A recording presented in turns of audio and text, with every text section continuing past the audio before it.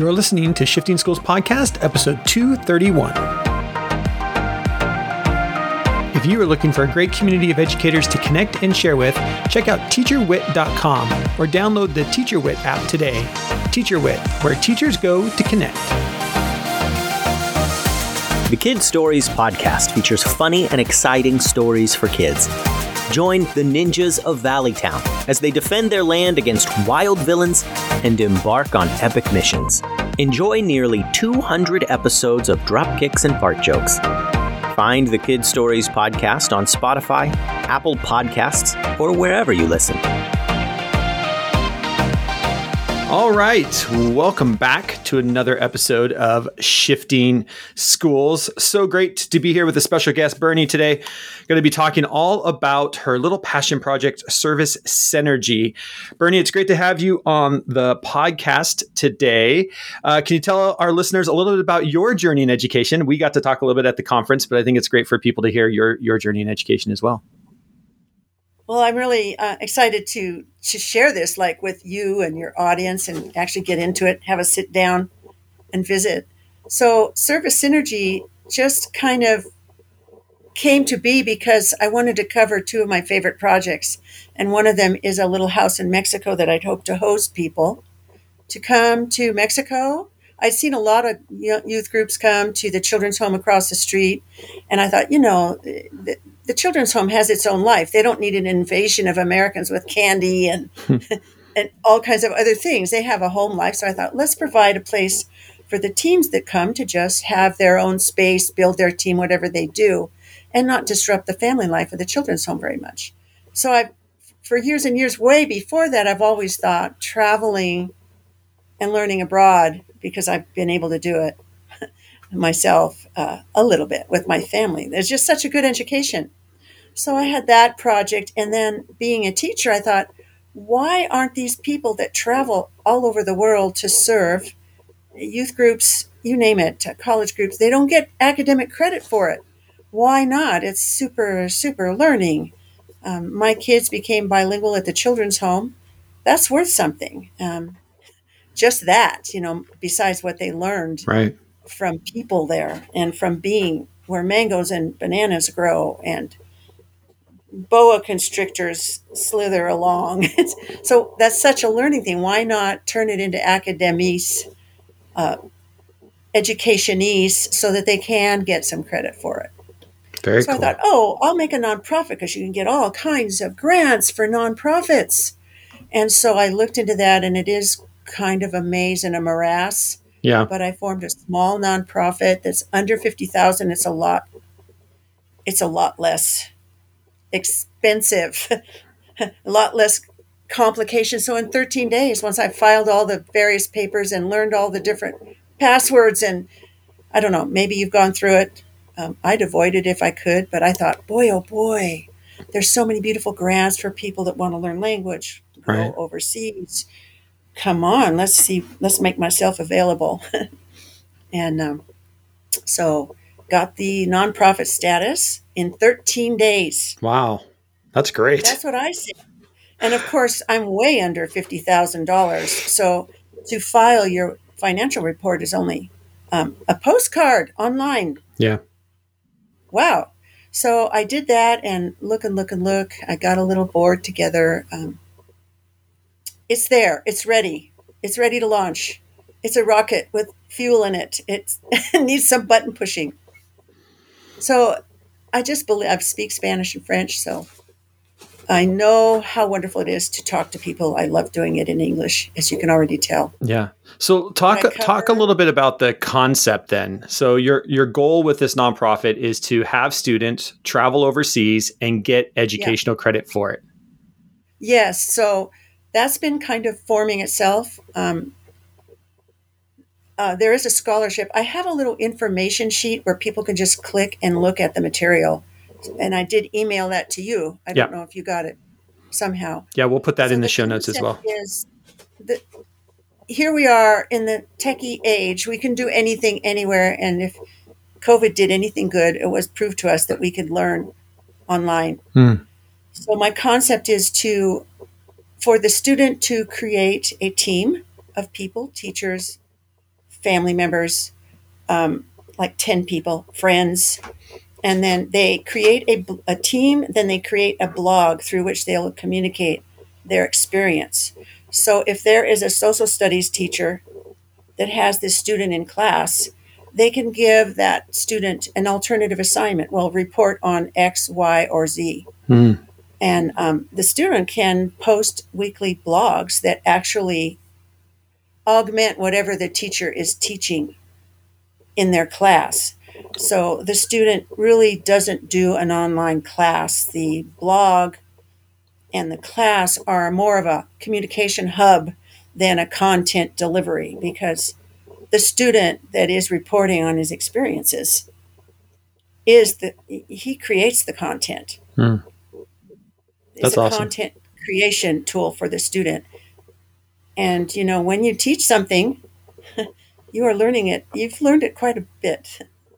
Yeah. So one aspect is creating the team and the blog and reporting weekly. Here in Oregon, if you report weekly, you can be elsewhere. I don't know what in Washington, which is where you're from. Yeah.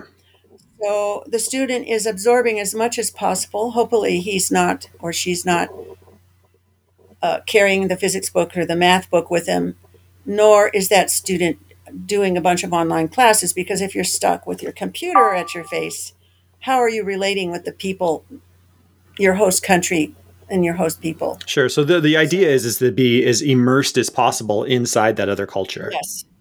Right. And then I've set up several prompt questions that will be a daily, the student keeps a daily journal, 10, 20 minutes to reflect on various things. And so the teachers that are involved in accepting this alternate coursework can propose some different prompts. We don't need to see what the student is reflecting on, but the student can use that to create their finished blog posts. And of course, not just words, but drawings. You can have a visual blog. You can have a video blog. Right. You can. There's just so many different ways to do alternative. Art really fits in. Language arts, you can call it creative writing. Right. So your creative writing for English can be interdisciplinary and also work for reporting on your biology field study that you're doing about iguanas, or maybe you want to learn German equestrian methods. It's an independent study. So I've tried to set it all up according to hours spent, so that it kind of looks equivalent to quote real unquote real school. Yeah.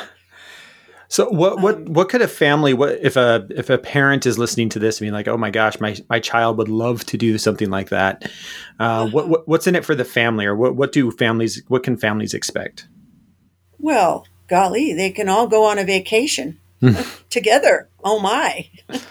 And what they'd expect is about, if it's the full project that I envision is like 10 weeks, like a quarter abroad. Okay.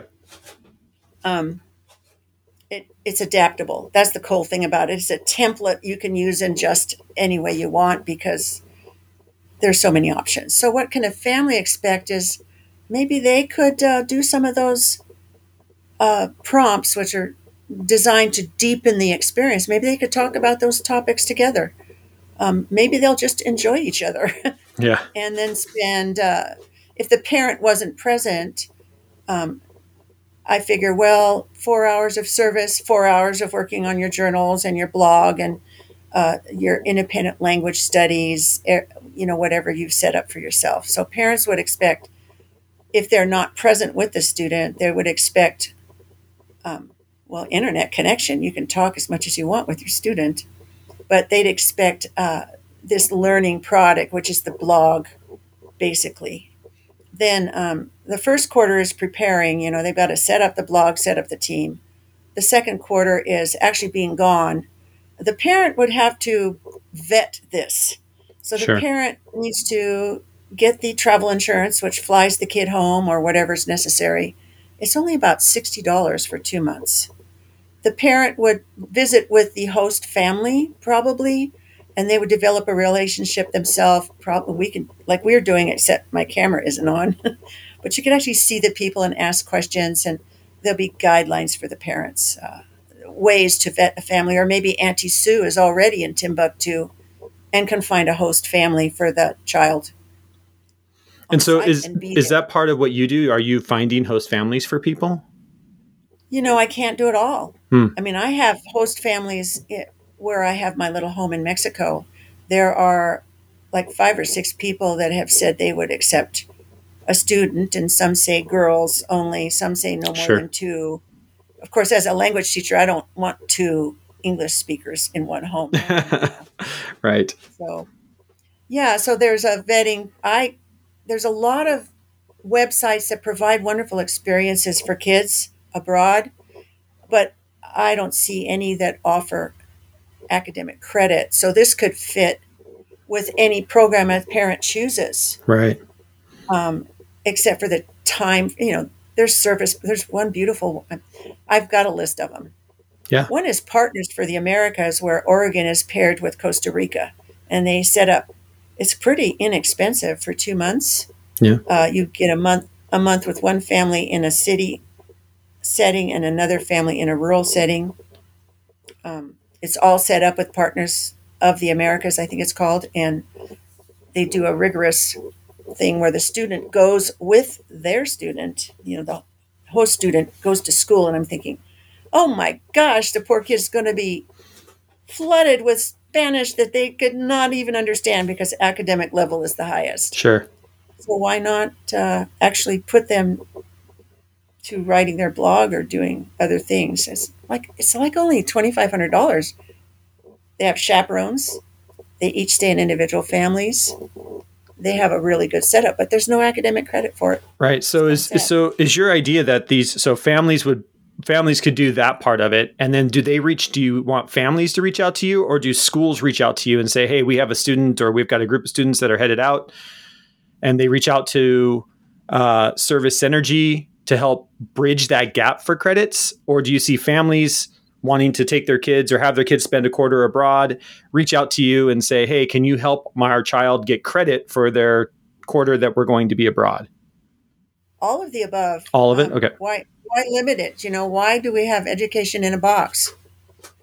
The whole idea is to tailor it to the student. I'd like to reach out to educators too, because teachers can help write this, or the teachers know some student that would be really good at being independent and self-motivated. And what a rich thing. Your class has one student in Spain or Peru. Yeah. The students in Peru, and providing all kinds of wonderful feedback to the class at home. So I guess that's my next question then, is that knowing that most of our listeners are instructional coaches and educators themselves and administrators, what do you need from them as far as support to kind of get this rolling and Oh, sweet. Oh, I need so much. One thing is I have it on Canvas, and it's a teacher-free version. Mm. So it would be nice to hook up with a school that will let me have a teacher slot, okay, so that you can get those educators in as observers. Mm. You can't do that in the free version, and I love Canvas because it allows so many different techie tools. Sure. Finding students, helping to create the curriculum, because once the little basics are in there, there's going to be a lot of suggestions for independent projects, for prompts. Like, suppose one person wants to just do field studies in the tropics. Another student wants to do the horses. Another student wants to do organic farming. So we'll have a record in the blogs, because in the student blog, you'll say who your teammates are, what your plan is, where you're going. And there you will be posting the resources you're creating. Like, I have a wonderful sample blog that I did just because if I was a student. I posted the guy walking up the street selling bolillos, which are little Mexican breads. Yeah. Had a nice conversation with them with my cell phone. And we had this talk about grandma's recipe for the bread. And he went on and he sings bolillos, and that's part of the video. So how exciting would that be for someone? Yeah. To create a video like that for their classmates. So not only is the student learning something, but he's passing on what he's learning and exciting students at home with the idea that, wow, people do things differently somewhere else in the world. Yeah. So did I lose track of your question? No, I just, I love it. Like if a school has a way that they can use your Canvas, is my next question was, when you talk about the students having this blog, is this like a public facing blog? Are you thinking something like Blogger, or are you trying to think of something that's protected inside Canvas? Well, either way. Okay. It kind of depends on what parents want and schools want, but it would be nice if next year the 6 students want to look at the former blogs. Public would be nice too, but yeah, there's iffy things about that. And what age do you think this is appropriate for? I was thinking high school. High school? Then I've expanded. I was thinking, because I'm a high school teacher and teenagers are so fun and they're amazing. They can do so much. And they're way smarter than me. And but college could, OIT in Klamath Falls, Oregon, and they don't have a language program. So why shouldn't some of those students be allowed to travel to another country and investigate how they do technical instruction? I love that. Yeah. So, well, I love or private something. I love the idea, just this idea of how do we expand our classrooms? How do we expand student experience? Yes. And to your point, we've got the tech tools to do this. There's no reason why, if a student doesn't want to go spend a quarter in another country, that they shouldn't be able to get credit for that some way, somehow. And that's really what Service Synergy is trying to support those kids doing that with the school district, with the school, in tandem, so those kids aren't losing out on credit and still being able to have these global experiences, which we keep saying we want kids to have. So right. I love that. If someone wants to reach out to you, what's the best way for them to find more information or reach out and say, hey, Bernie, we think we got a spot on Canvas. We love this idea. What's the best way for people to reach you? I put out that little information sheet and I have a share link that I sent you. One way I haven't thought of is, why, golly, how do I get paid for all this work? How do we structure it so that somehow the curriculum is paid for? Yeah. I don't know how to do that. That's another thing. Reaching out to me would be through my email, and I could send, it's servsyn1@gmail.com, SERVSYN1@gmail. So that would be one way, and then we just can begin talking. Or my phone number, is that permissible on this website? Yeah.